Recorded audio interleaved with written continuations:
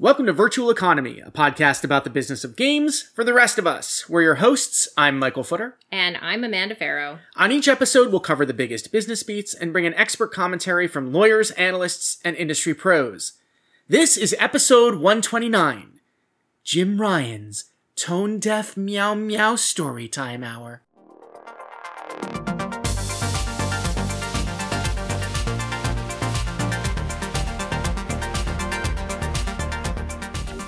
I have so many questions. Meow, and meow. I'm very much looking forward to you informing me and all of us what you mean by a meow meow story time hour. Meow meow. Is this like Meow Mix? Yeah. Kitty kitty meow meow. Oh, we're not bringing back kitty kitty meow meow. That is way more appropriate than the title that I had in my head. Often the titles that we come up with first, we don't end up using because they're either crass or this one. mean. Okay. So, no, I can't. No. We're not going into the explanation of the title we didn't use. Yeah, I didn't even tell you the title we didn't use. No. We're not doing it on air either. No, we're not. Okay. All right.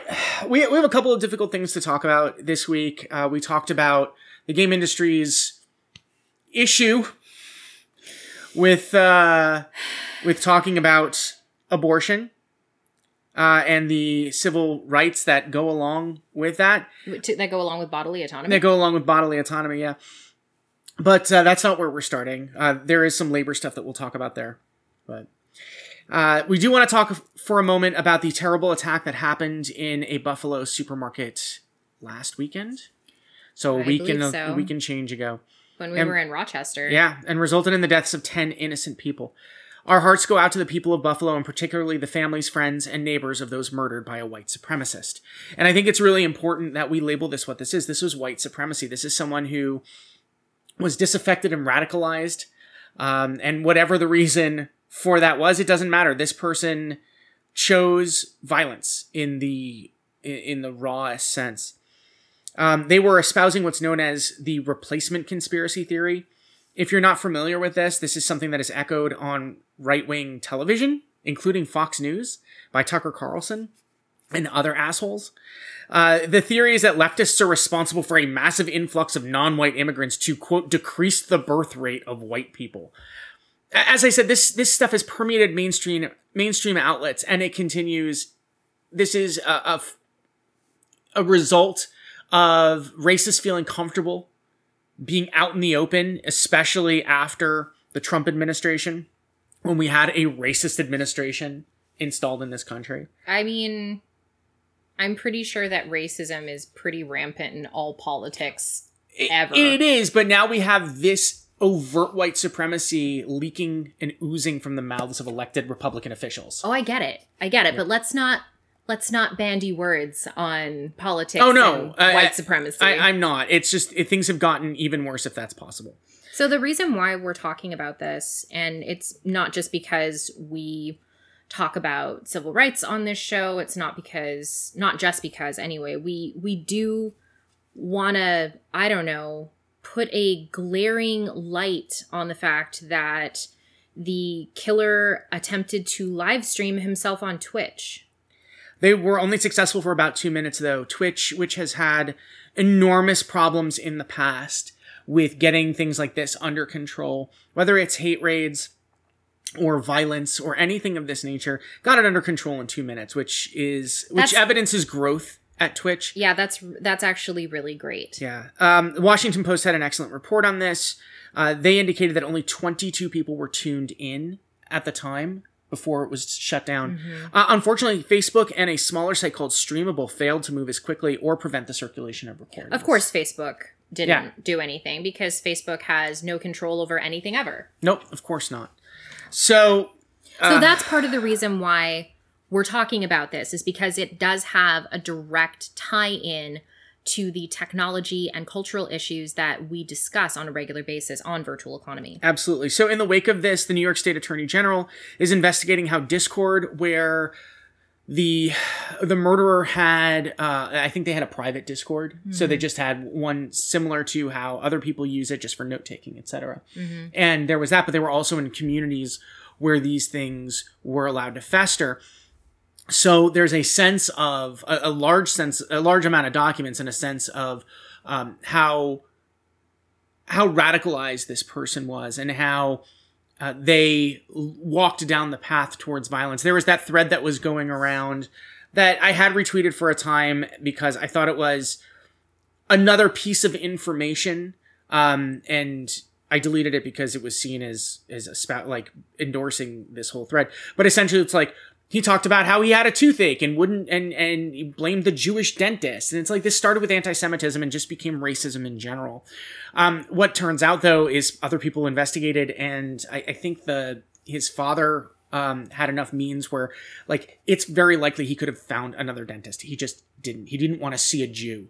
It's like, this wasn't about a toothache. This is about someone who was so deeply flawed and so deeply broken and radicalized in a system and in a society right now that does not shame racists. I mean, we talk about making racists afraid again. We should be driving racism back into the shadows where it belongs. And I don't know that we're ever going to be able to extinguish it, but we can't allow it to be mainstream the way it is right now. So they're investigating Discord, Twitch, 4chan, 8chan. He was active in all of those platforms. But one of the things we do want to point out is Bungie again stepping up, leading the way in terms of how this industry needs to respond. I agree. To these issues. Yeah. So this is what they put out as a statement. Quote, "Far too often these racist attacks begin within online communities that are used to recruit and radicalize individuals. It is time we begin to examine our practices and see what part we can play in preventing these tragedies. Black at Bungie intends to partner with our player support and community teams to see how we can bolster our ongoing efforts to maintain safe and anti-racist spaces in which our players and fans can come together. We hope our colleagues in game development and gaming communities continue to examine their own platforms and invest in practices to combat bigotry in all its manifestations. We believe games and their communities should be a force for good, and we are committed to that." So I want to talk about this just for a second, because I think that, especially about the radicalization, recruitment and radicalization. Now, for those of you that are brand new, don't know me, you may not know that this is one of the many beats that I've had over the years, is talking about online spaces and children. We have 4, right? Mm-hmm. We have 4, and we have a son. More specifically, we have a son. And we talk a lot about hate speech, and we talk a lot about appropriate conduct online, and we talk about how we communicate with one another and how important it is that even when we're talking to strangers that might not be treating us well, we disengage, we report them, we block them, we move on. We don't engage. And we certainly don't engage with people that are espousing hateful things. And our kids, because we have been talking to them about this since they were small, they know what's hateful. They know what's mean. They know that when you say mean things to people, that it hurts them. And it isn't good for the world around them either. And I mean, they're children. They don't understand, their own civic responsibility yet, but they will get there. So it is important that we do talk about things like radicalization and recruitment online. And if you wanna get a little bit more on that, I suggest you go and check out Psychgeist, which is Dr. Rachel Cowart's YouTube channel. And Dr. Cowart and I are actually writing a series of books together about, helping kids navigate online spaces and helping parents, be really good advocates for their children when it comes to video games and digital playgrounds. So with that little aside, it's really important. If you are interested in learning more about that, go check out Psychgeist on YouTube.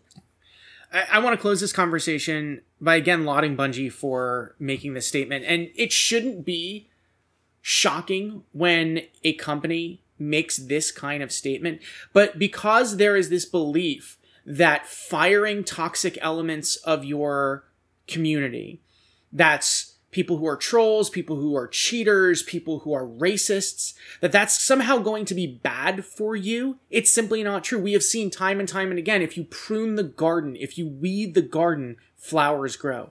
You will create the community, a strong community, a loyal community of positive players if you get rid of the toxic elements. So this is my call to the game industry at large. Follow Bungie's lead. Fire the racists in your community. Give them no safe harbor. Make it unsafe to be a racist. Make it unsafe to spread bigotry. We have to denormalize this toxicity and violence from online communities in the gaming space. And the first thing that we need to do in order to start that process is admit it exists. So game publishers, game developers, examine your communities. Admit that this exists in your communities. Take a stand. Get rid of these people.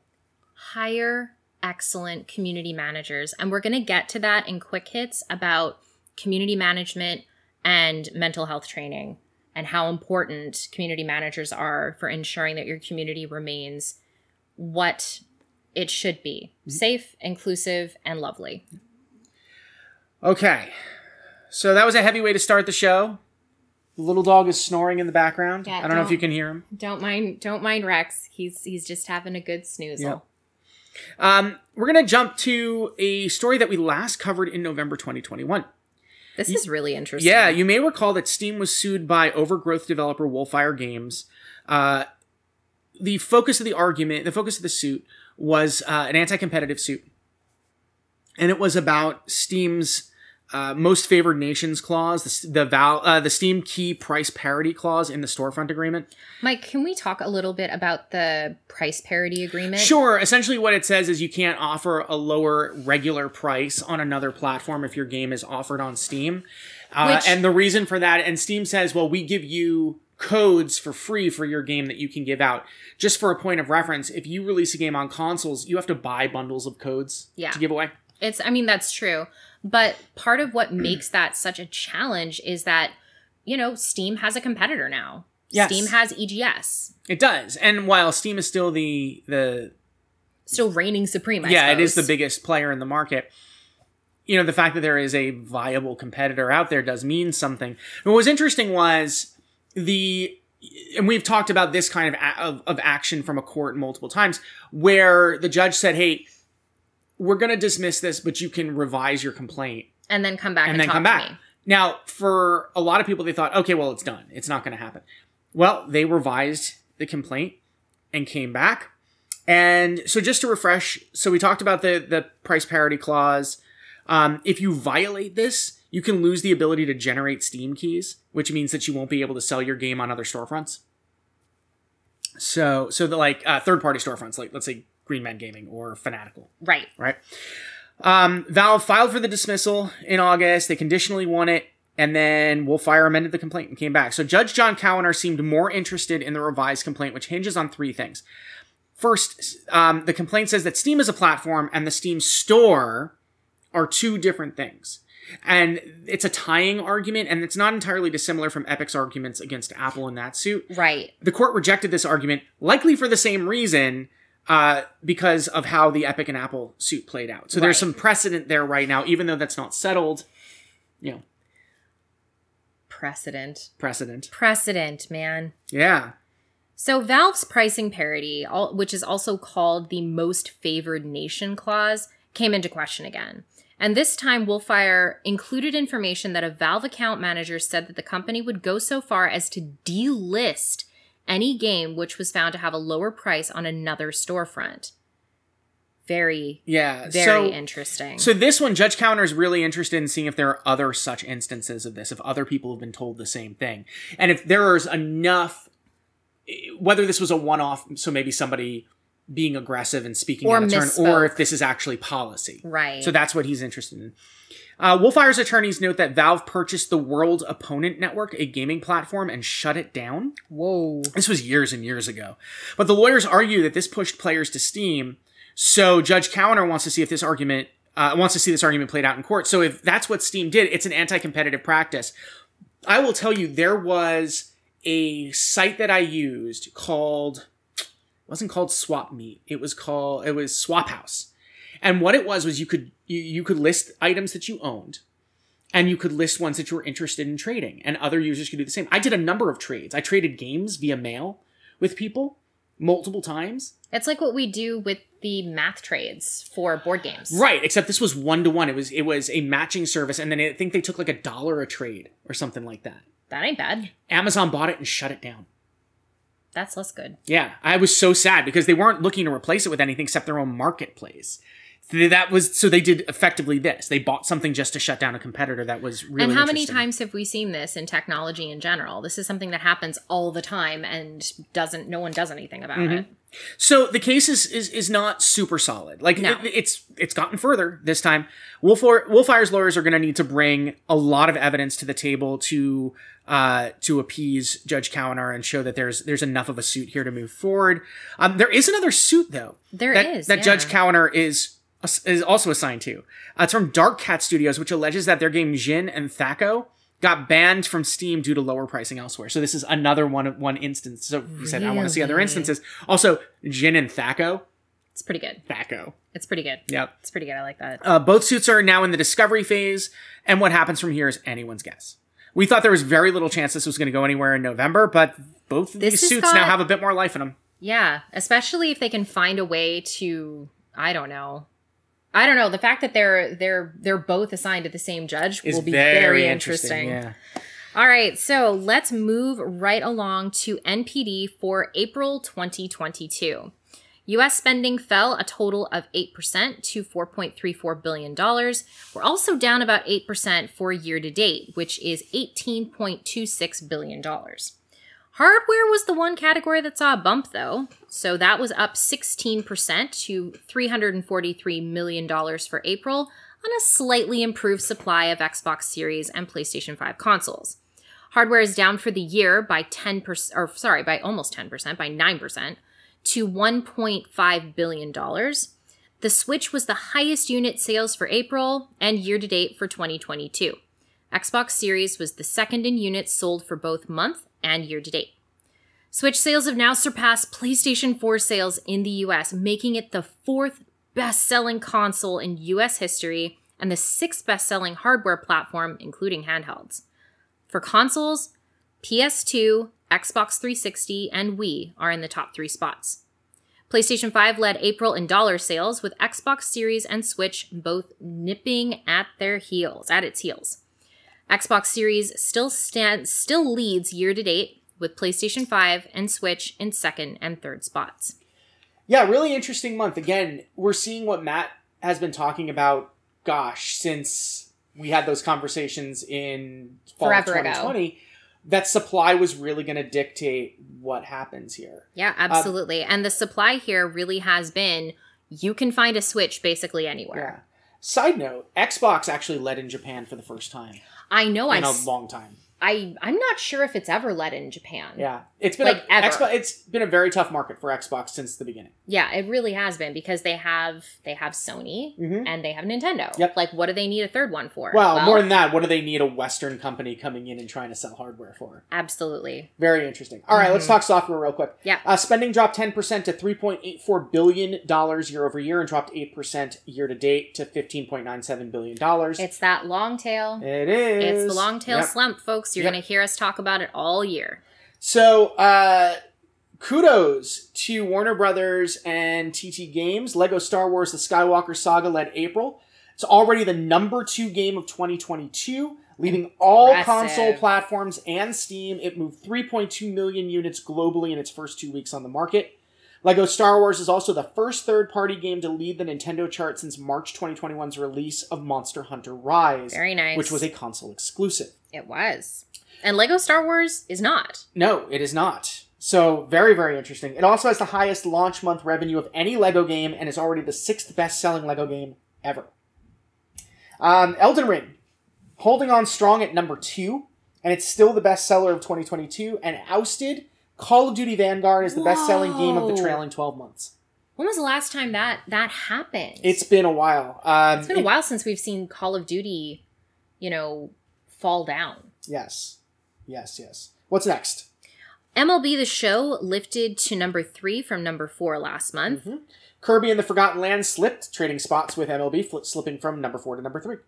Nintendo We're slipping 2 number 4 from number 3. There we go. I did it. You did. I got there. Got it in 2. Nintendo Switch Sports debuted at number 5. I think I need that. Yeah? I think I might. Okay. I think I might. For when my mom comes to visit. Yeah, just everybody gets to use straps, though. Okay.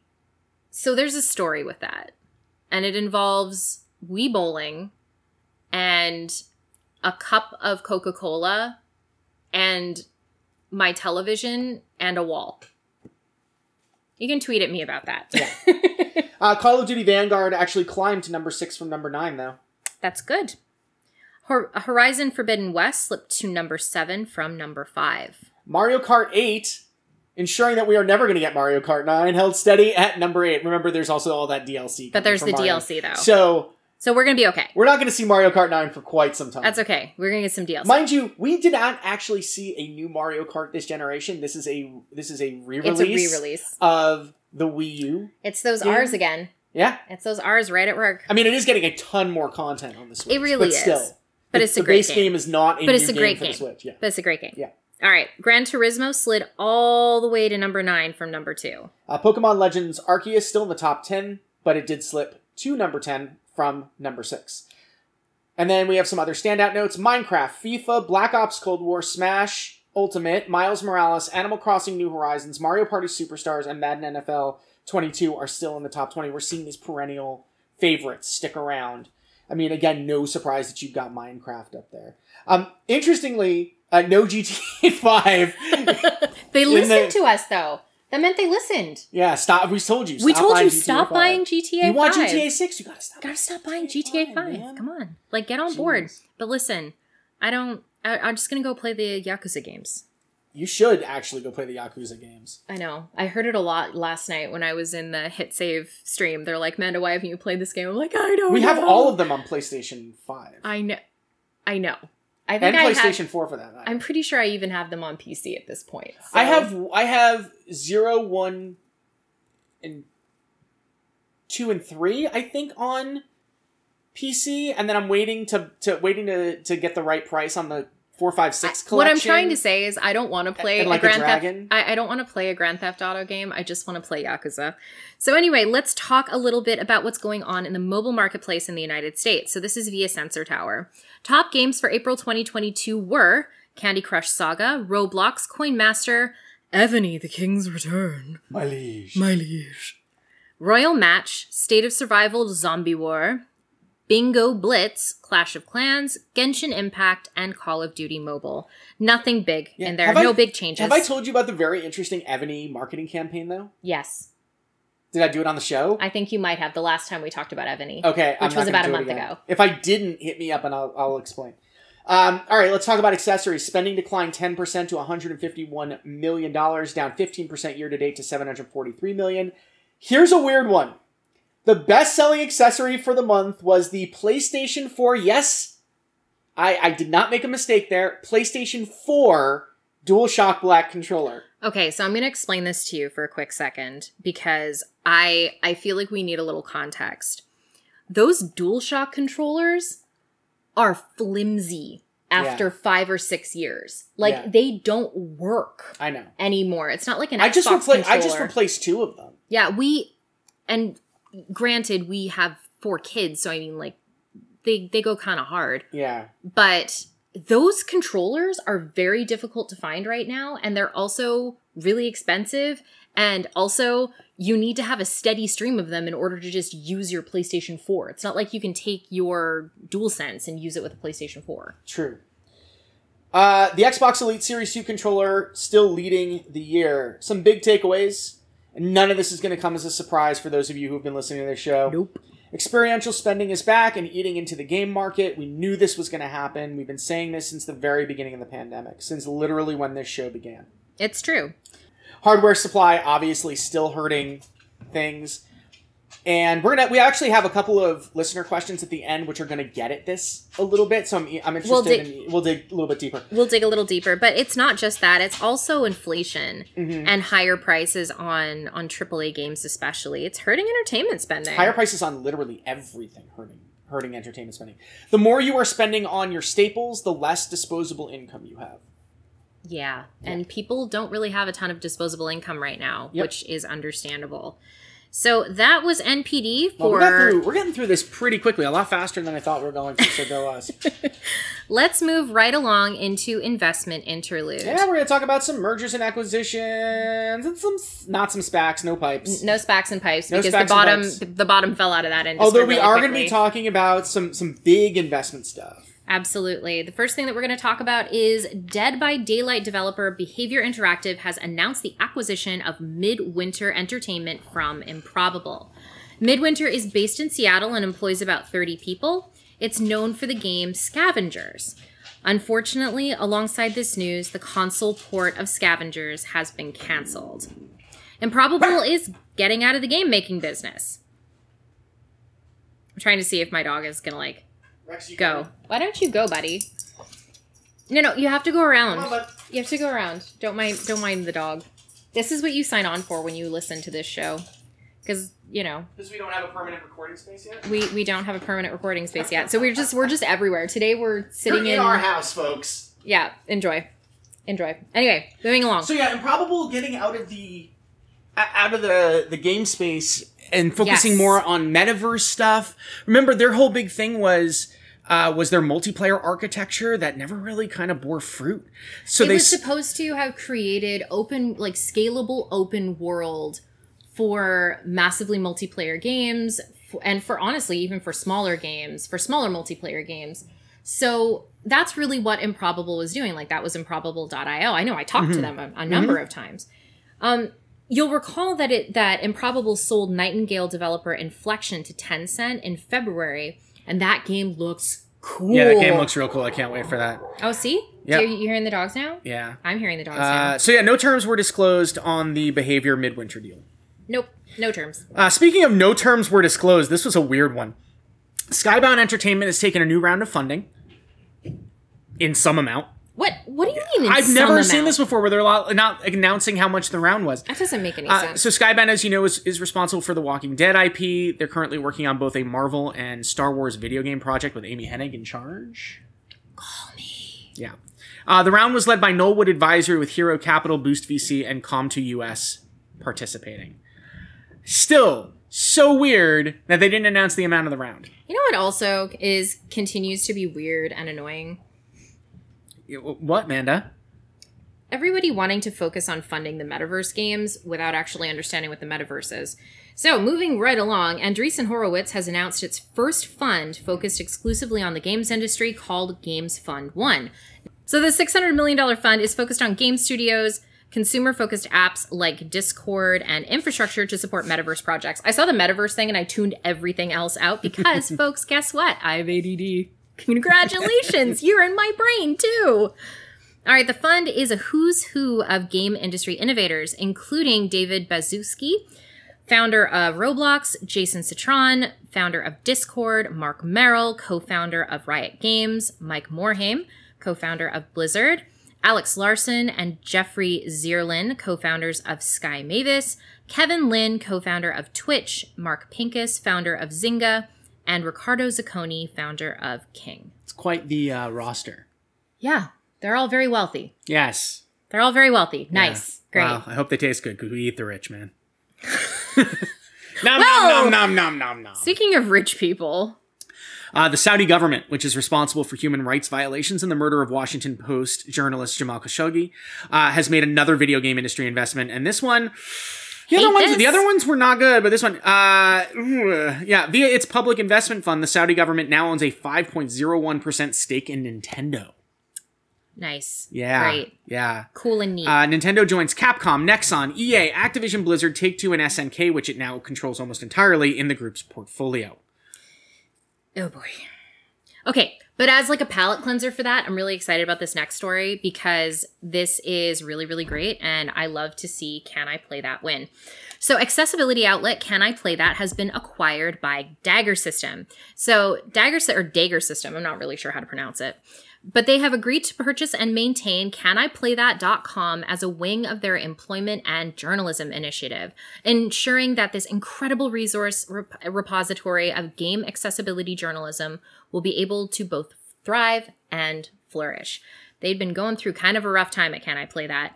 And I want to talk about why this is so important for accessibility in game journalism. Absolutely. Please go ahead. So to give a little bit of background, Can I Play That was founded in 2018 by Courtney Craven and Susan Banks.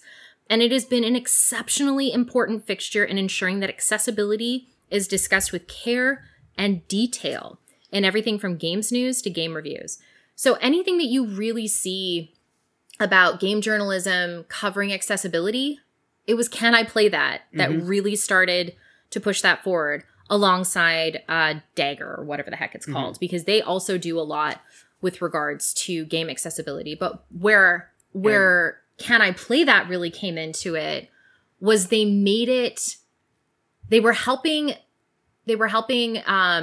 disabled journalists really get their names out there. And a number of them have gone on to write for some really, really big sites and talking about really important stuff. So I am just so happy that this has happened. Yep. But you know what also made Can I Play That stand out? What? They're a nonprofit. I love that. They're a nonprofit. And I want to talk a little bit about why a journalism outlet, so like an outlet where you pay writers to do a journalism, and it being a nonprofit is so interesting because we don't see it in entertainment journalism anywhere. You can see it in tech watchdogs. I think the Markup is probably the most prominent one out there that I can think of that is a nonprofit functioning as a tech watchdog outlet in the tech journalism space. But there are just not a lot of places where journalism is being done for not profit. That's what I've always wanted to do. This is like, Can I Play, like Courtney and Susan really took that dream that was living in my brain that they didn't know was there.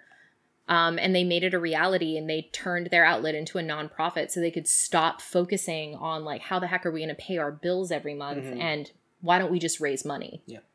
It's really great. And Josh Straub, who founded Dagger System, I was familiar with because he was a former Game Informer intern and doing really good work there. So Dagger System is really, really cool. I went and I looked into a lot of the stuff that they're doing, and it is really wonderful. Yeah, so it's wonderful. This is such a great partnership. Glad to see that this is going to make both organizations stronger. And it's going to be good for game journalism in general. Absolutely. It really is. And if you're familiar with Can I Play That, and with regards to their workshops that they've been doing, they're going to be moving them to another venue. They're not going to be held under Can I Play That anymore, but they're still going to be happening. Yes. Last bit of news, Puck News, which is a reputable outlet, has reported that EA was in serious talks with Comcast to merge with a spun-off NBC Universal. Wild. The deal apparently fell apart last month. But given the deal frenzy of the past years, this isn't surprising that EA would be open to something like this. And in fact, I've heard from sources... They would have to be. Right. And I've heard from sources that EA has been open to being acquired for some time. So here's what I want to say about that, because I think there's a lot of shock around this. This is the weirdest thing. Like, I was shocked by Activision Blizzard. I was surprised by Bethesda. I was surprised by Zynga. Yeah, that was the surprise for me. This actually doesn't shock me, and here's why. And the Ubisoft stuff doesn't shock me either, since we've talked about that. The reason why this doesn't surprise me is because of something called fiduciary duty. And for those of you who have not operated in the business sphere, who don't understand what it means to be a chief executive or in the C-suite, or a member of the board of directors of a publicly traded company, your key responsibility, like job number one, is returning value to shareholders. It is maximizing value for shareholders. Now, there are a lot of problems inherent in that. You don't get the problems at Ubisoft without this. You don't get the problems at Activision Blizzard without fiduciary duty prized in a vacuum. And I think that's the issue here, is fiduciary duty is important. It is your legal duty. It is a legal responsibility for someone in a governance position.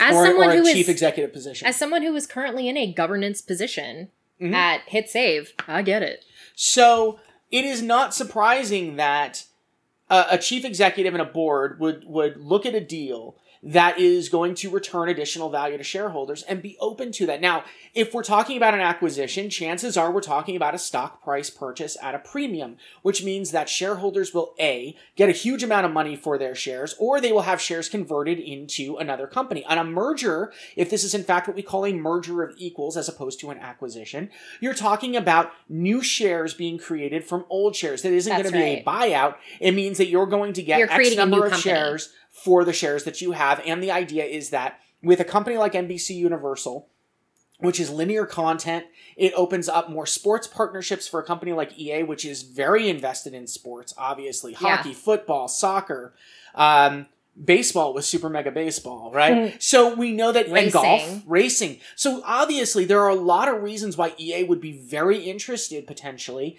in a deal. Now, if something happened along the way where it shifted from being a merger of equals to an acquisition, that might have tanked the deal. If you watch Succession... Oh, boy. This is going to sound potentially familiar. So that's one reason why a deal might not have tanked or might not have gone through. Another reason a deal might have tanked is it might have left a little bit of imbalance that ultimately deprioritized some of EA's activities. That's right. So, for instance, it might have been like, okay, we want you to keep your sports games, but we want you to spin off. But we want you to not have BioWare. We don't want you to have Respawn. Yeah, we don't want you to have... Or maybe you keep your top performers, but anybody under X is going to get spin off. No EA originals. Right, exactly. And that might have been something where they looked at this and said, these things do return significant value to our shareholders, and we cannot in good faith enter into this deal that is going to require us to lay off 10% of our workforce. Right. Or close because studios. Of all of the big publishers out there, you know, the last time that EA had to do an enormous round of layoffs, which was, 380 people, I believe, it was pretty emotional. Like that earnings call was emotional. Yes, it really was. And like, they're one of the few big publishers out there where they acknowledged the human cost. Yes. Of what happened during that last big round of mass layoffs. And we thankfully haven't seen a round of mass layoffs like what happened in 2019 since. Right. But y'all, we're on the long tail slump right now. Right. These things come in cycles. So it would not surprise me if by the end of this calendar year, we're going to be talking about layoffs again. I hope not. I hope not. I genuinely hope not. I hope we're at a point where we are just better in terms of sustainability and no one is building too big too fast. But anyway, the reason why I said that is because it doesn't surprise me that EA would want to ensure that they are not laying people off unnecessarily. Right. Okay, and that was everything on Investment Interlude. And now... it's time for a break. Virtual Economy is an F-Squared initiative, and along with pro bono business consulting for up-and-coming developers, it's a way we are working to give back to the community that has already given us so much. To find out more about F-Squared and the services we can provide, including pitch prep, media training, mock reviews, and business strategy guidance, visit our website at fsquared.biz. And we're back. Hey, Mike, what time is it? It's time for quick hits. It just gets better every week. Well, thank you. It really does. Well, thank you. Take-Two and Zynga have closed their $12.7 billion acquisition deal. Yes, this comes after last week when shareholders voted to approve, leaving nothing in the way. Today being May 23rd. I guess they did it. They did the thing. All right. Bethesda has announced delays for both Starfield and Redfall. Both were originally due this year. Yeah, me too. I'm very excited for both these games. Obviously, delay it if you need to. Take the time you need to make these games great. I will say this. There has been a lot of weirdness, and I know that other people have echoed this. They're like, why would you announce a release date for Starfall if you were just going to delay it? It's because when they Starfield, right. That's, yes. You made a portmanteau. I made a portmanteau of two different games. Sorry. To my friends at Bethesda, I apologize. Why would you announce a release date for Starfield if you're just going to delay it? Because if you announce a release date, you are confident. Something happened. And it's called the freaking pandemic is still here. Yeah, working under quarantine. Like, I mean, we're not sheltering in place anymore, but people are still dealing with some sincere, side effects. Some people are dealing with long COVID. Some folks are dealing with death in the family. Mm-hmm. Some people are it's a miserable time out there. It's a miserable time. Everyone is dealing with so much. Everything is a lot all the time. And you know what? It's a miracle that any game gets out the door ever. It's true. So neither of these decisions were taken lightly, and especially when you have both decisions coming at the same time, this was a tough decision. I would imagine so, because that creates some big old gaps. Yes. All right, let's talk about Asmodee. As you might recall, Asmodee is now owned by Embracer Group, and it has announced the creation of a new studio called Access Plus, which will develop accessible board games. To start, 3 Asmodee games, Spot It, Cortex, and Timeline, will get new Access Plus editions that are designed for, quote, medical practitioners, schools, and caregivers who have people with special needs, including cognitive disabilities, under their care. Access Plus games have bigger, thicker, and easier to hold cards, adapted rules, more difficulty options, and even single-player versions. These were developed by a committee of care experts approaching the redesign of these games with specific scientific underpinnings. Each comes with a booklet that details the benefits of each game. I love this. I saw this story and I was really excited to I think it's absolutely wonderful. And I mean, we're going to get to it in just a little while when I talk about what's going on with Microsoft and accessibility. We hammer this home all the time. Accessibility matters. Games are for everyone. Yep.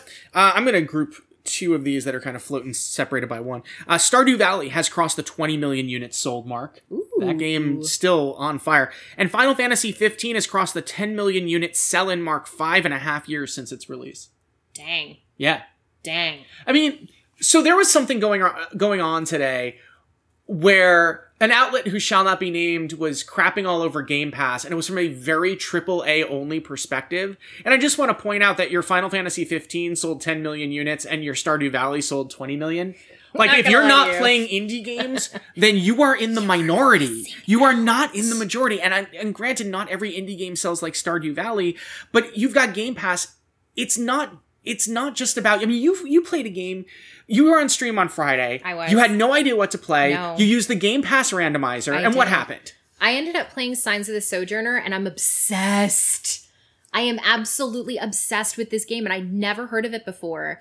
And I love it. I absolutely love it. It is a game about conversations, and it is a game about building relationships, and it's a game about communities and what happens when those communities are forgotten. And it's really beautiful. It is a beautiful, beautiful game. And if you haven't played it, it is on Xbox Game Pass. And I loved it so much, I bought it on Switch. Yep. So if you have Game Pass, I mean, I love Game Pass. I still believe that Game Pass is the best deal in the industry. But more importantly, if you are a pundit out there, or you're an influencer or a journalist, I beg you to examine your privilege, because chances are you're receiving a lot of codes for games. And if you're looking at Game Pass like, oh, why would I play this? There's not a lot of AAA on here, which also, by the way, isn't true. You have your EA Play membership. You've got lots of stuff. The reality is, for the price of what? 2 AAA games, 2 full-price AAA games a year, you are, or maybe is it 3? It's $120 a year, right? If you do Game Pass Ultimate? I think so. All right. For the price of 2 AAA games, you have access to a rotating library of hundreds of games. So I'm sitting here thinking, like, I don't understand the perspective of, oh, we're getting burnout on Game Pass because there's not as many AAA games coming. Good. Diversify yourself. Everybody else is. The stats are there. Like, literally, Game Pass and EA Play and other subscription services are motivating people to play more games, to try more games, to play outside their genres. Yeah, to play outside their comfort zone. Yeah. So, as a person who loves playing, obviously, I'm a huge indie fan. I love indie game. That's part of the reason why I work with Hit Save, is we're working to preserve indie games. Especially, like, that's my baby. That's my project. But more than that, indie games they're doing more interesting things than AAA is even able to do, because they're able to be nimble, and they don't have to be beholden to shareholders, and they don't have to be beholden to what anybody wants of them. They don't have to be beholden to any of it if they don't want to be. So listen, but also go play Signs of the Sojourner. All right. Ukraine developer Frogwares has announced it has secured an Epic mega grant, and the funds are going to be used to soften the blow of Russia's invasion of Ukraine. Oh, that's really Frogwares wonderful. has been relocating staff to remote locations in Ukraine and other EU countries, and the studio says funding will help ensure financial stability for the company and its displaced employees. That's phenomenal. Yeah. It's phenomenal. Delighted to see Epic using its resources for this kind of support. Yeah. It's really, really walking that talk. So let's talk a little bit about Safe in Our World. Now, we've talked about Safe in Our World a couple of times on the show, and they are doing some similar things to what Take This has done. I'm a Take This ambassador. I'm very much supportive of Safe in Our World as well. They do different things, but they're stepping up their initiatives and they're hiring new people. First up is the Play Your Way campaign, which is Safe in Our World's Mental Health Month fundraising campaign. So you can get involved with that. I believe that's over on Tiltify. After successfully providing mental health training to, my goodness, 200 community managers in the game industry, Safe in Our World is looking to nearly double that number by the end of 2022. Wow. They are looking to do even more with that. And listen, if you, like we talked about at the top of the show, being a community manager is really hard. It's really, really hard. It's grueling. It's emotional labor. It is really taxing. And being able to understand your own limits, where you should be putting boundaries in your communities and for yourself, is huge. It's enormous. So good for them. Safe in Our World is also creating a crisis hub, which will offer, quote, target resources to support those affected by crisis. Embracer Group, Koch Media. Got it. And Forum all provided funds to make this happen. That's really big. Yeah, he doesn't care. He's not here right now. It's great. He's not here right now. I'm excited. All right. Ben Weeb joins the Strategy and Corporate Partnerships. Joins as the Strategy and Corporate Partnerships Officer. Comes with a ton of experience as a social impact strategist and TV producer who's lived in Denmark, the United States, and the UK. Sky Tunley Stainton takes the role of Partnerships and Training Officer, who will focus on expanding the Level Up Mental Health. Let me try that one more time. The Level Up Mental Health campaign to provide even greater support and training. Safe in Our World is doing some really great stuff, and if you support folks, if you support the great folks that Take This, you should also be supporting the great folks at Safe in Our World. All right. Fall Guys is going free to play on June 21st. This is actually following a very similar trajectory as Rocket League. Yeah. In fact, it's right out of the same playbook. So there's a pre-registration bonus, which everybody who pre-registers, I think, will get a bonus based on the number of people who pre-register. So the more people who pre-register, the more bonuses you get. And anybody who owns the game and has launched it before June 21st. So if you redeemed it on PlayStation when it was free and you haven't launched it yet, you should go do that. Because if you do, you will get a pack of skins and emotes and other things. Oh, got it. Yeah, but if you own it but haven't launched it, you won't get those things. One note, Fall Guys is being delisted on Steam, again, like Rocket League before it. Yeah. If you already own it on Steam, you'll be able to keep playing there, don't worry. It's just that new players won't be able to start there once the free-to-play update hits on June 21st. Okay, good to know. What else is going on with Epic? They are planning on releasing an Unreal Engine 5 editor specifically for Fortnite.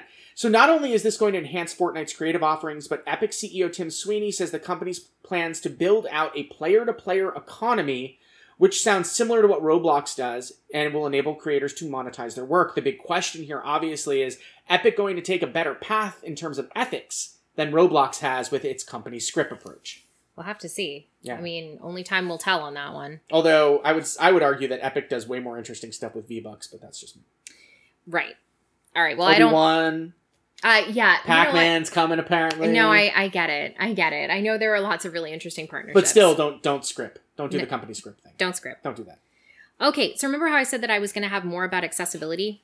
So as part of the 12th annual Microsoft Ability Summit, Microsoft has expanded the Inclusive Tech Lab, introduced new software features, and unveiled new Microsoft adaptive accessories designed to give people with disabilities greater access to technology. Cool. So I want to talk a little bit about the Inclusive Tech Lab because it's actually really cool. And I watched the video with the video tour, and it was just holy smokes. So this is directly from their post. The Inclusive Tech Lab is intended to be an embassy for people with disabilities, not a space about them. It will include a showcase of Microsoft's accessible hardware, software, and services, as well as experiences created by our partners.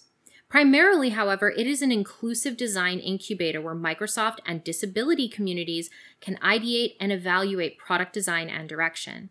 It is a space where our designers can challenge assumptions while learning to recognize the exclusions and constraints faced by people with disabilities. We harness that understanding to create new ideas, designing for one and extending to many. This is really cool. It's awesome. Okay, so remember so listen. Do you remember the adaptive controller? I very much do remember the adaptive controller. I too remember the adaptive controller. I'm having a hard time today talking. I don't really know why. There are some new accessories. Cool. There's the Microsoft Adaptive Mouse, which can be customized with the Microsoft Adaptive Mouse tail and thumb support, or you can actually just 3D print your own. That's cool. The thumb support accessory can be switched for left and right-handed users, too. Neat. So that you don't have to worry about it like, oh gosh, but I'm a lefty. Don't worry about it. They got you. You'll be able to replace or augment traditional keyboards with a central hub and new wireless buttons with the Microsoft Adaptive Buttons and Microsoft Adaptive Hub. The Microsoft Adaptive Hub can wirelessly pair with up to 4 Microsoft Adaptive Buttons, allowing multiple connections with less cord clutter. The hub also works with standard 3.5mm assistive tech switches and features 3 distinct profiles for use with multiple devices. Very cool. Incredible. I'm glad that that the adaptive controller was the beginning. It was, and that's what they talked about in that post, is the adaptive controller was the beginning. It was their catalyst for ensuring that they do this work for years and years and years to come. Very cool. I love it. All right. Remember when we talked about that shady video game grading company, WADA? We did like a whole top of the episode about it, I think, last year. Yeah. So VGC reported on a new class action suit against the company. So someone is pursuing the relationship between WADA and Heritage Auctions. Again, something we talked about. It's true. Yeah. They are alleging that WADA is, quote, engaging in affirmative acts to manipulate the retro video game market, engaging in unfair business practices, engaging in false advertising, making false statements about the turnaround times for grading services, and failing to disclose material delays to customers. Remember that every time these games trade hands through auction, the auction house gets a 20% cut. So we talked about regrading, where someone didn't get a grade that they wanted, and they just resubmitted the game over and over and over to get a slightly higher score. Mm-hmm. Inflation of the pricing. Oh, yeah. No, we can talk about that all day until the cows come home. And then accusations of effectively washing. So you've heard us talk about this with regard to NFTs. Yeah. Where you have stuff that's trading hands between one buyer and another wallet that they own, or between two people who know each other. So you're essentially inflating the value of something. And then, of course, they sent out a press release talking about how amazing it is that this game sold for hundreds of thousands of dollars, when it wasn't really an open auction like that. It wasn't like somebody walked in off the street and said, I'm going to pay you $300,000 for this copy of Super Mario Brothers. So yeah, it's going to be interesting to see what's going on. This report is over on VGC, based on the class action suit filing. So super interesting stuff. I'm very interested to see what happens here. Yeah, me too. And this is also something that gets talked about a lot in the preservation communities that I'm in, because it honestly is making our lives a lot harder. This kind of stuff is making our lives a lot harder. Yeah. All right, we got one more quick hit. We do. Melvin Capital, the investment management company that shorted a bunch of GameStop stock and became Reddit's bad guy in the meme stock rush, has announced it will be closing. It lost so much money that it cannot. Oh no. Yeah. I mean, and at the same time, like, man, I'm seeing stuff from that Wall Street Bets community where they were trying to influence the price of Costco stock because they're refusing to raise the price of the hot dogs. So they're like, if we all go out and buy 1,000 hot dogs, we can tank their stock. What? Why would they do that? Because they want to buy it cheap, and then... But that's... Leave Costco alone. Leave Costco alone. Just leave Costco and their awesome hot dogs alone. Yeah. Also, they have really good churros. Yeah. Yeah. Yeah.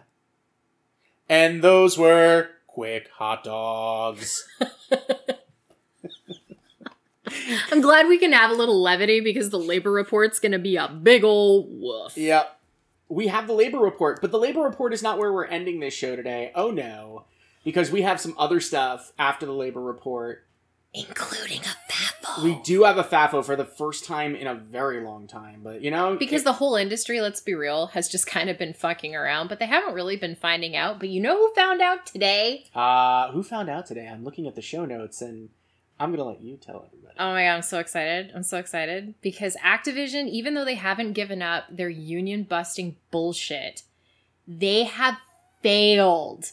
Raven Software QA workers have voted 19-2. It was 19-2? It was 19-2 or 19-3. I think it was 19-3. Regardless, it was a minuscule, tiny little number that is insignificant because they have voted to unionize, and that is our first AAA support studio to do so. The seeds are absolutely planted. It doesn't stop here. It starts here. This is really exciting. But on top of that, the other side of this coin This is the find out portion. Yeah, this is the find out portion. This is not the FAFO award because otherwise Activision would win it like every week. I think that Activision Blizzard probably would have won the FAFO award every week since last summer. Yep. That's a little redundant. So Activision is now under NLRB, that's the National Labor Relations Board investigation, for allegedly illegally threatening employees and their right to collective action. We know that there have been a number of things. There have been emails that have gone out, but also the company held a town hall meeting in late April and warned that unionization might adversely impact promotions and benefits. That's a threat. If you unionize, it's going to hurt your bottom line as an individual. Yeah? This was very much a nice compensation package you got there. It'd be a shame if something happened to it. Nice Jersey accent. Why, thank you. Very nice. Also from the Activision Sucks file. The company is attempting to have the DFEH lawsuit dismissed. Pfft, good luck. The company says that the DFEH failed to engage in mediation. What? Ridiculous. And that the agency waged a war in the press. Oh no. Yeah. There are some pretty routine and innocuous emails between the DFEH and press that are included in the filing discussion, whether DFEH officials can speak off the record. Yeah, so Axios dug a lot of this up. Titillo's been on this. So... They're desperately trying. They're desperate. They want this thrown out because they don't want to be held accountable for all of the bad, horrible, no good, terrible, toxic, death-causing stuff that they have done. But wait, there's more. There's always more. Activision ended the week, so this was a week ago, so we obviously haven't had a news show in a couple of weeks, so we're playing a little bit of catch-up here, but this is one... It's been a couple of weeks. We recorded a news show last... No, we did earnings last Monday. It's been a couple of weeks. Okay, sorry, my bad. So, on the Friday, a week ago Friday, I guess. Oh yeah, before we went to Rochester, yeah. Activision published a blog post. So this isn't a leak. This isn't a story breaking. This isn't a scoop. This is Activision saying, hey everybody, we did something awesome, and we totally want you to know about it. It is the most incredible amount of self-owning that I've seen in a while. Yep. And the blog post described what it is calling the King Diversity Space Tool. Yes. So when the blog was originally released, it included images that showed how Overwatch characters were mapped on radar graphs using a variety of, I mean, the best way to put it is, quote, non-normal characteristics. For example, Ana, who is a sniper of Middle Eastern descent, who also only has one eye and is older than your normal hero, in quotes, had all of those traits mapped to give her a numerical value. That's right. A numerical value in which the 0 point is a 30-something cishet white man. So this isn't really a diversity tool, and this is something you saw the internet light up over this because... Oh, they got roasted They immediately. got dragged through glass, and appropriately for this. So it essentially creates a numerical value of how, quote, other a character is. It's a marginalization tool, not a diversity tool. That's not the same thing. Diversity is threefold, right? We talk about this. Mm-hmm. Diversity is diversity, mm-hmm. it's equity, mm-hmm. and it's inclusion. So, of course, people were really upset. Here's the worst part. We were upset looking at this like, this is terrible. Who thought this was a good idea? But if you're an Overwatch developer and you are literally seeing this for the first time in the blog post, because we have Overwatch developers who stepped up and said, we weren't consulted on this. They'd never seen the tool. Yeah, people we follow. Yeah. And some were really upset about how it undermined real DEI work that team is doing. Listen, Overwatch has not gotten it right. In so many ways, Overwatch hasn't gotten it right. But at the very least, they are doing some flavor of DEI work, even if it is not as deep as we want it to be. But Activision Blizzard has since tried walking back that self-congratulatory, but also self-owning post, saying that the tool is in beta, hasn't been used in active development, it doesn't replace the work of human beings doing important DEI work. Y'all, listen, we all know what this is. We all know that this is what they did because they were proud of a data solution to something that actually does require a ton of thoughtful, qualitative work from invested people.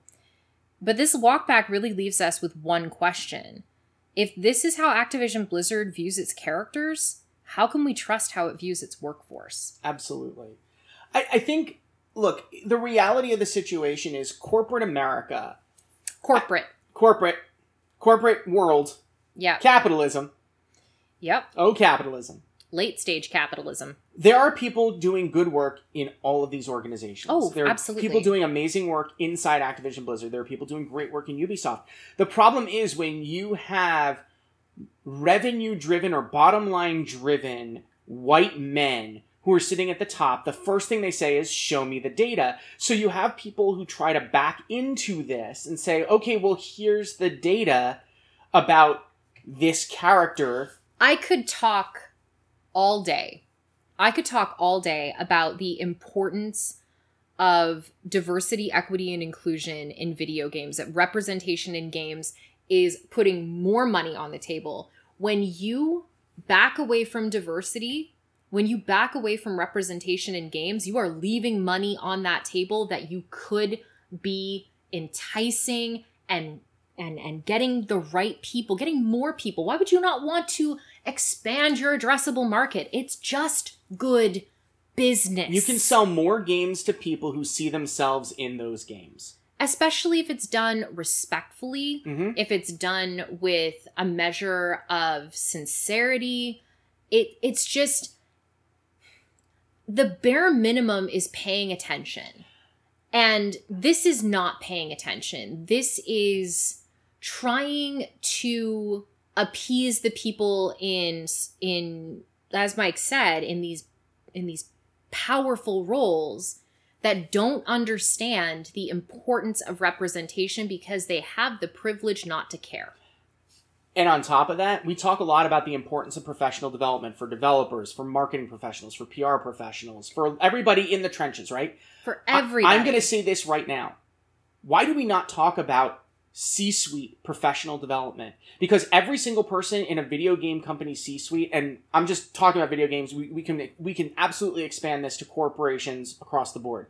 But if you are in the C-suite of a video game company, you should be taking DEI courses. You should know what the conversation is out there so that you can engage in it and understand it. You want your data? That's how you should be getting your data. Not like this. No, absolutely not. All right, what's next? Keywords employees working as contractors for BioWare, remember we have talked about this, have succeeded in retaining their ability to work from home. Yay, that's really good because COVID numbers are spiking again, and especially in a place like Alberta where COVID numbers are definitely spiking. You might recall our discussion from a few weeks ago when the issue was first surfaced. Employees are not giving up their unionization push despite this change. The Alberta Labor Relations Board has recommended that the union cover all Keyword Studios workers and not just those embedded at BioWare Edmonton. So I think that because there are differences in the way that unions work between our two countries, I don't think that the Canadian labor relations boards, either federally or provincially, I don't think either of them have that micro-union provision. I think that's distinctly an American thing. Gotcha. So I could be wrong, but that was kind of my understanding of it when I went and I looked into it the last time we talked about it.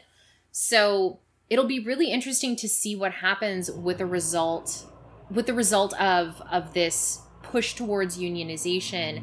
I'd love to see so many more unions in this industry now that we have made unionization about for the people and made it so that people can be safe. They can have their workplaces be safe. They can have fair wages. They don't have to work their butts off. I love this. Unionize everything. Yep.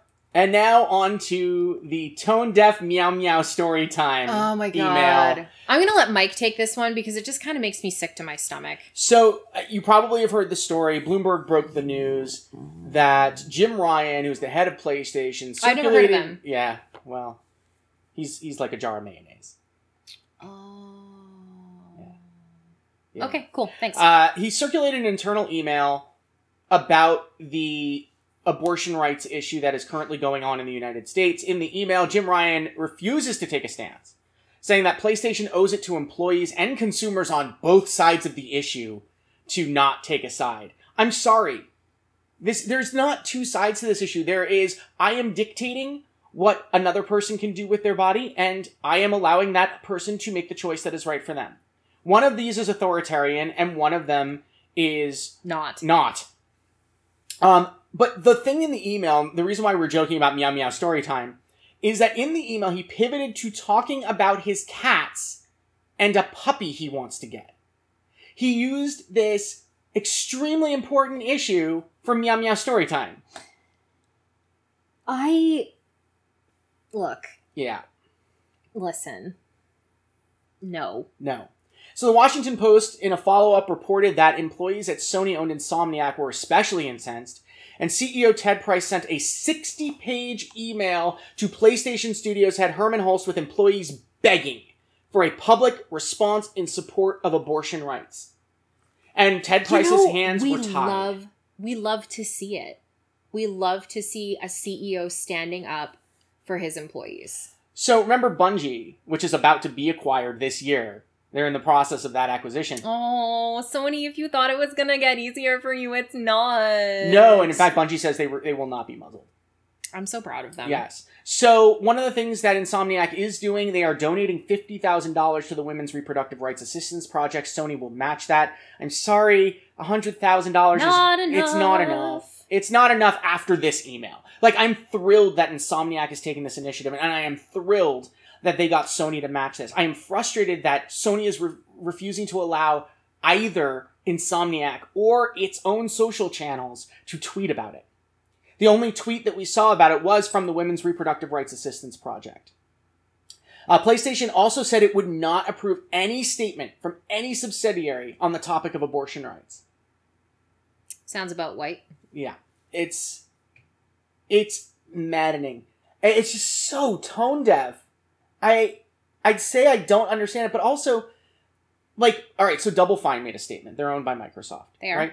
But Microsoft, which has said that it's going to help employees out, right? Mm-hmm. And Certain Affinity was another one that made a statement. Certain Affinity was, like, in a really weird and messed up place, too, because they're in Austin. Yeah. Like, they're in Austin, Texas, and they're like, listen, if we got to get you out of here, we're going to get you out of here. Yeah, they're helping employees move to another state where they have offices that are not Gilead. And, yeah, pretty much. And honestly, I've always liked Certain Affinity.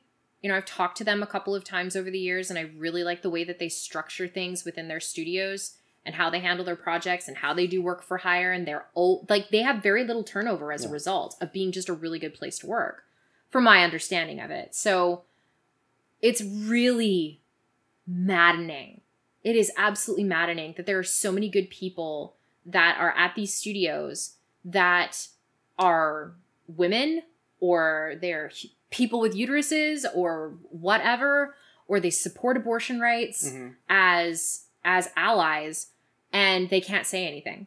I guess I think I said this last time, but now there's even more information, right? If you aren't paying for health insurance for the mother and the child, if you are not ensuring that child gets educated, because in Florida and Texas, they're trying to overturn the mandate to educate every child. If you are, and this is the one that galls me, there is a formula shortage right now. By the way, that somebody reported 3 years ago because of the new NAFTA rules. Yes, was going to be a problem. It was because a lot of the formula, from my understanding, is not made in the United States. So we have European countries who are doing humanitarian airlifts to the United States because we can't fucking support mothers in need. And Republicans, it came to a vote. There was an emergency order. And the Republicans voted against it. You cannot be pro-life if you are voting against feeding children that you are ready to force people to have. Because not everyone that has a baby is able to produce enough milk to get the baby to latch.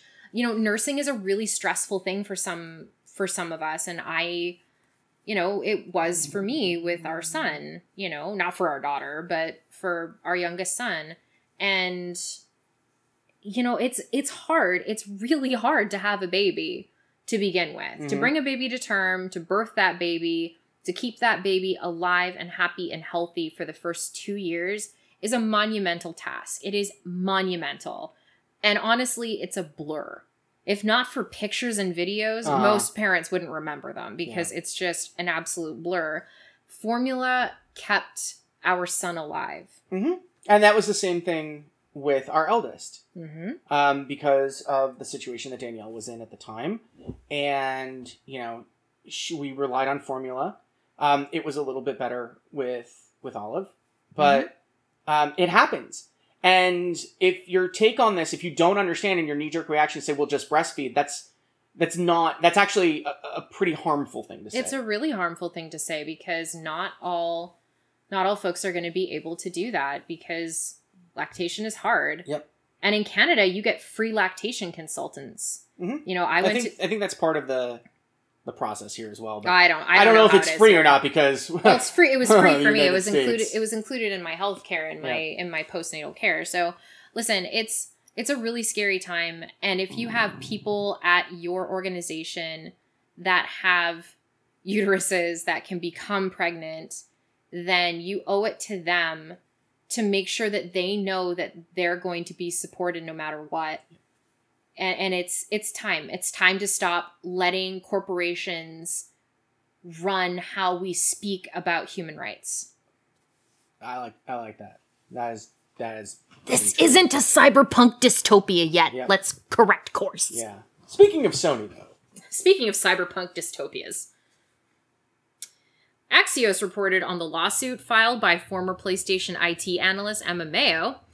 And, apparently, it's moved its focus to California. Yep. Which is kind of cool. So it was previously a federal suit, and now it is the state of California, which, as you know from listening to this show... That's a pretty good thing. That's a pretty good thing. Yeah. The refined complaint is focused on women at PlayStation's offices in California below the VP level. Yeah. So you might recall that one of the issues that Sony brought up to try to get the suit dismissed was that women at the VP level or higher up in the organizational structure would have to effectively be pitted against themselves in a lawsuit because they were managers that were and the suit was claiming that managers held people back. So if you have managers who are women and the suit covers women who are at PlayStation, it's too messy. So that's why that change happened. Okay. So after Sony moved to dismiss Meow's original suit, 8 women stepped forward with their own similar stories, and those accounts are included in the new filing. I read the whole filing. It's wild. Well, do you want to give us a sum up? You want to give us the TLDR? There were a number of specific incidents, including names of men, like similar to the DFEH lawsuit that actually named names. Incidents of sexual harassment, quotes from men in leadership positions clearly treating women as inferior, excuses to avoid promoting women that are shown to be false. Mm-hmm, for instance, you need a graduate school degree, and then the job listing said bachelor's. For instance. Yeah. Excuses, assorted other bad behavior. And a lot of it was from men really behaving badly. Like you had one guy who refused to be in a room alone with a woman for a meeting. Why? Because I guess he's ninja. Oh. Esports and streamer extraordinaire who won't play with women. Yeah, because he doesn't want the drama. No, okay. I mean, look, in all seriousness, there is a lot of this dude's discomfort with women led him to be a terrible manager.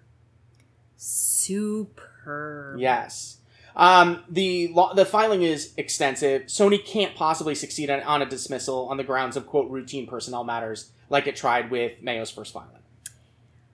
And I think that I'm not a lawyer, but these are not routine issues. These are the sexism, harassment, etc. Yeah, it's real bad. And the people that did this and the toxic culture should be corrected. Yeah. ASAP. I understand that Jim Ryan is preparing an email to send to staff about this, where he will talk about his new puppy, and it'll be meow meow puppy puppy story time. Let's talk about GameStop. Oh, do we have to? GameStop. Oh, GameStop. You giant fucking shit show. Ha! Well, let's dive right in, shall we? A GameStop worker in New York has sued the company, saying that the company misclassifies its retail workers. Now hold on. This is not a... When we typically talk about misclassification, we talk about contractor versus full-time. That's not what's going on here. And it's important that it's in New York. Hold on to your butts. Plaintiff Trevon Mack says that the GameStop retail workers should not be classified as retail workers. They should be classified as manual laborers, which means that 25% or more of their time is spent on manual labor, like organizing stock rooms. Sometimes that happens. I used to work retail jobs. We organize stock rooms. Moving deliveries. Every once in a while. Not very often. Standing for the entire shift. Well, yeah, no, that definitely happened. And it's the real key point in this that I really want Mike to talk about, because something happened this weekend that was real weird with GameStop. It was really interesting. It's real weird. Mikey does experiments. Yeah, sometimes. So, especially now that GameStop is turning all of its retail locations into basically shipping centers for its online business, stuffing packages is considered manual labor. Sure. So here's what happened. If you don't follow Wario64, you absolutely should. Yeah, seriously have him on notification. I have saved a ton of money because of Wario. I have been able to get my hands on things that I normally wouldn't be able to because of Wario. Wario's the best. One of the things that Wario tweeted, apparently Chris Tales, which Manda has played. I love it. Got a price. I mean, it was across the board. I found, like this in retrospect, it dropped to like $10 at a number of retailers. But the first one that Wario tweeted about was GameStop. It's been out for a year almost. Is that $10 though? I mean, that's pretty cheap. Yeah, it was pretty cheap. And it's worth way more than $10, by the way. It's a fantastic RPG. You should definitely play it. Yeah, it does time travel very well. Yeah, we have an extensive Switch physical collection, so I was definitely going to jump on this. So one of the things I noticed when I was checking out is I could have it shipped for $7, and it would arrive sometime this week. Or I noticed that it said, get it today, 2 left. And I'm like, okay, well, how much is that going to cost? And I clicked the button and it was still the same $7. So I'm like, why wouldn't I get it today if I could have it today? That's weird. And it gets weirder. So I placed the order and it was like $16.50 or whatever, and you know, around that. And what ended up happening was I got a notification that it was coming via DoorDash. So GameStop had to print out the form, bundle up the game, hand it to a DoorDash driver like a restaurant worker, and then DoorDash delivered it to my house. It was really... It was very, very strange. But it's one of those things where I'm glad I did it, because if I hadn't, I never would have known this was a thing. But we have heard, and we've talked about, that they are doing more shipping out of their stores, and this is what happened. So what happened was I placed the order, it went to one of the local stores. Instead of just pulling it and putting it in the drawer for pickup, they had to go through the process of handling it as a delivery. That's so weird. It's super weird. It was so weird. And then it showed up, and I'm like, didn't you just order this? Yeah. Why is it here? Also, not talking about it tonight, but I've spent so much money on preservation-related activities. No. Instead of us talking about that tonight, I want you to go back to the bonus episode that came out just before this episode, because it's all about preservation, and it's really, really good. Yes. It's really good. And then afterwards, you should go to hitsave.org, and you should click the donate button, because we're raising money. Yes, and if you have questions about what I mean by my little piece of preservation, hit me up on Twitter. I'll talk to you about it. Okay, so anyway, looping right back around to the GameStop stuff. If this is the case, if it turns out that GameStop's workers should be classified as manual laborers, GameStop should have been paying these employees weekly instead of bi-weekly under New York law. Yes. Now, this is not the first such suit to be filed, but none have yet reached a conclusion other than some being dismissed. So there's other suits involve large companies including Target, Bed Bath & Beyond, Walmart, Victoria's Secret, Party City, Cheesecake Factory, Apple, Urban Outfitters, and others. Really interesting stuff. Very, very interesting. All right. So that's everything in the labor report. We have 2 listener questions. Both of them are from Charles, and then we have a FAFO award. So first question from Charles. Quote, with the announcement that Gotham Knights is ditching its last-gen versions, do you think that this will serve as the starting point for more third-party titles going current-gen only, or do you think that most will still want to get at those huge install bases that are still out there? My response to this, and then Amanda, jump in if you disagree, is that it's going to be title by title. And it's going to be based partially on technology. Now, remember that when Gotham Knights was announced, it was announced as 2-player. There were 4 characters. It was announced as 2-player. I believe, now that they're focusing on current gen, that it's actually, I think they're looking to up it to 4-player. I read. The other thing is that right now, shifting to, if your game wasn't envisioned as a current gen game only, because of the ability to, like, smart delivery on the Xbox Series X and PlayStation has its, I guess they've figured it out, but it is a freaking mess. In terms of upgrading from PS4 to PS5, I do think that it's a mistake unless you have a very good reason to drop your last gen versions, because we still are in that supply issue. We've talked about that for weeks. We talked about it earlier in this show. So my feeling is we are going to see more third parties go that way. But it is going to be tech-driven, and that will be the reason. Yeah, exactly. It is only going to be because of tech that we're going to see the move towards current gen. Otherwise, you're shrinking your addressable market, and the install base of current gen systems is limited by the supply chain, and it will continue to be limited by the supply chain potentially for another 2 years. So, because of everything that's going on with microchips and semiconductors. The most important thing that we can do as analysts is look at what's going on everywhere else so that, we can say confidently, unless there's a technological reason, there's no reason for anybody to just focus on this generation yet. Yeah. And if it were last generation, I would have a completely different outlook. I really would have. My outlook would have been, no, why wouldn't you focus on current generation and start moving away from last generation? There's no reason for it. The install especially with base, how long the 360 PS3 generation went on. Exactly. You and I were actually just talking about this before we recorded this segment. We really were. And, saying that this particular cycle is going to be very long, more than likely because of the supply chain constraints. Yeah. So it's going to be a flatter, but ultimately same height curve. Yeah. But it's going to take us longer to get there because of the supply issues. Yeah, absolutely. So I hope that answered your question. Yeah.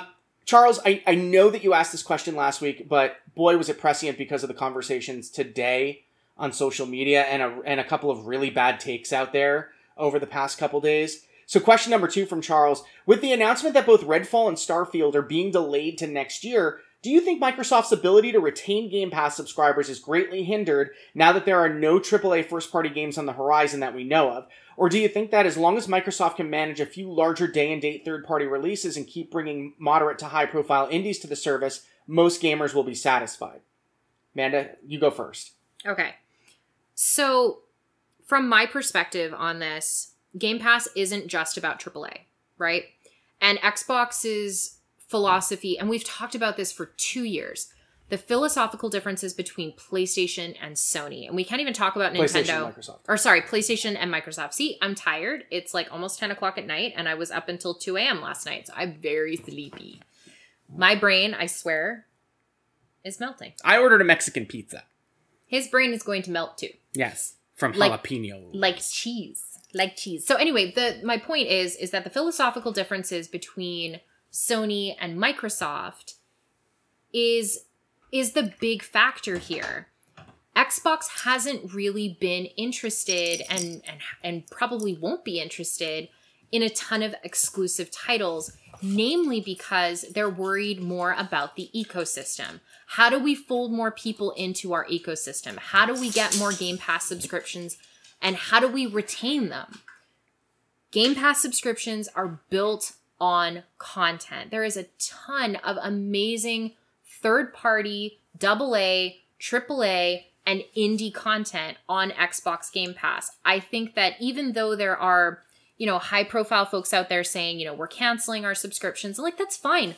I don't have any beef about that.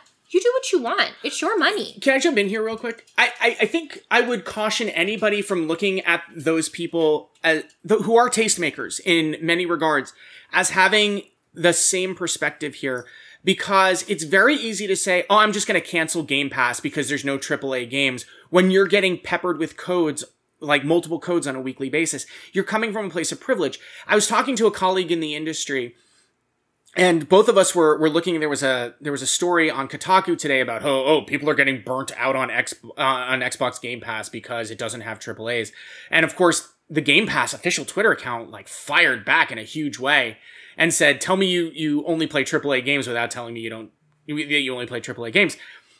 And here's the thing: as we talked about this with Kate Sanchez, that Game Pass is an accessibility tool. It is. Right?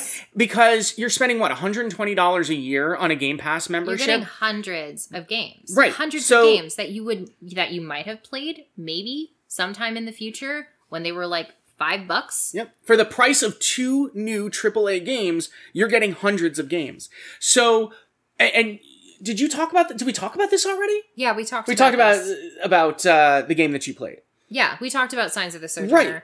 And it's not the only game though, right? I play lots of different games on Xbox Game Pass. I played Before We Leave, which is this cool little town builder. I've played a bunch of different games on there, like Paparazzi, where I get to go around taking pictures of puppies. And that was really cool. Dodgeball Academia. Yeah, there are tons of games that are dropping. So, Charles, to answer your question, for me, and I think for a lot of people who are looking at this, and based on the data, and this is where, if you want to talk about data, let's talk about data. We know from both EA's own subscription work and from Microsoft's that Game Pass subscribers play more games, they play longer, and they are moving outside their comfort zone. We've already said this on this show. It's not a surprise. Because of that, it's safe to say that, you're gonna have some attrition. Are we gonna have Netflix levels of attrition? Spotify levels of attrition? I don't think we are. But I think this is part of reaching maturity, right?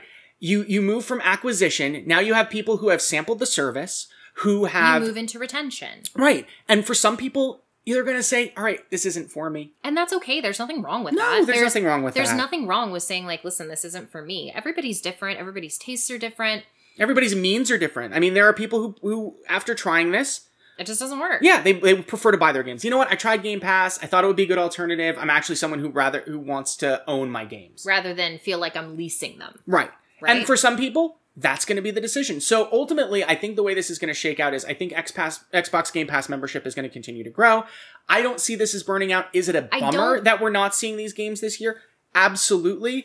But I think that what is going to happen is Microsoft is going to amp up its deal making with regard to Game Pass to fill in those blanks. And I think that there's a lot of opportunity here for ID at Xbox to really come swooping in with some of its amazing indies. And I think that the synergies between Xbox Game Pass and ID at Xbox is really what's going to keep things floating and growing steadily. I don't think we are going to see the growth numbers that we've seen up until recently. We're on the long tail slump. And I think that even if we see some numbers drop off, we'll see them drop off in the single digits. Yep, absolutely. So thank you for those. In terms of percentages. Both of those questions were excellent, Charles. Thank you so much. We have one more thing before we wrap up this show. Oh, I'm going to take it? I mean, I love doing the intro. Do the intro. You want me to do the intro and then you take us through the rest of it? That's fine. Okay. All right. Listen, guys. Listen. I'm going to get closer. I'm getting closer to the microphone. I'm so excited. We have a FAFO award. So I'd like to say it's each week, but it actually isn't. But when we do have FAFO awards, we will pick the person or company in the game industry that has tended their garden from small seeds of fucking around to a sequoia-sized tree of finding out. Oh boy, it's a FAFO award. You don't know his name, but there's a good chance your Fortnite experience was ruined by Brandon Despotakis. He has despot in his name. The dude was born to be a villain. Epic sued the Australian cheater who went by the online handle BlazeFN for selling cheats, compromising accounts, and selling Fortnite accounts, which is expressly against the TOS. It really is. Not only did Epic make him release a conciliatory statement, but Despotakis had to pay an undisclosed amount to Epic, which the company will donate to Child's Play to support its work in children's hospitals. You love to see it. Get bent. You fucked around. You found out. And with that, this has been episode 129. Holy crap. Have we really been doing this for like... We're actually closer with everything. Also, we still have a GDC episode to put out. Like, we have 100... Can you not remind me of like the work that I have to do? No, I'm just saying. I'm teasing. You're teasing it? I'm teasing. I might release those as micro episodes, to be honest. Oh, okay. That's fine with me, too. We did not talk about Embracer's earnings or Thunderful's earnings this week. The show was too heavy, so we're going to do that next week in the new show. There's some good stuff in there, though, so definitely want to stay tuned for that, and that will wrap us up for this season of earnings.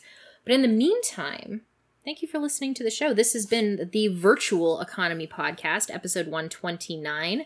You can follow us on Twitter at virtualeconcast. I am at Amanda Farrow. I am at Futterish, Futterish. You can subscribe to our RSS feed at virtualeconcast.com. You can also listen to us on Spotify, iHeartRadio, Apple Podcasts, Google Play, Amazon Stitcher, Pocket Cast. There's one more. Yeah! Ah, the pocket sand right in the eyes. It's gritty in my contacts and ouch. Ow. That was really great. Ow. That was very Jerry Lewis of you. Freud Levin, Bach Levin, Wolf. You little Animaniacs in there. We're just gonna go there with Animaniacs. Yeah. That's fine. So please do subscribe, and if possible, review the show. Let us know what you think. You can DM us with questions anytime, or you can send them to podcast@fsquared.biz. You can also drop them in on our Discord. Just like Charles did. Yeah. Johnny on the spot, man. Charles, 2 killer questions. Two really, really good questions. So you can come hang out with us on Discord. We are an extremely chill group of people. We talk about everything from board games to actual video games, because we don't talk about video games on this podcast. We talk about the business of video games on this podcast, unless it's Signs of the Sojourner. You're cheating now. Like, you just broke the rules. A seal has fallen off the tower. Oh no. We're playing Return to Dark Tower. That's a conversation for... Hit us up if you are interested in Return to Dark Tower, which is the sequel, awesome, amazing game from Restoration Games. Honestly, play everything out Restoration Games ever does. Fireball Island, Unmatched. Play everything. Just play it all. It's all amazing. Yeah. So anyway, if you want to come hang out with us on Discord, you can DM us or, email us, I guess, and be like, hey guys, can I be in the Discord? Just slide on into my DMs. I'm glad to give you an invite. And that is going to be it for this week. So remember to wash your hands, stay hydrated, and be good to one another. Pocket sand. Yeah!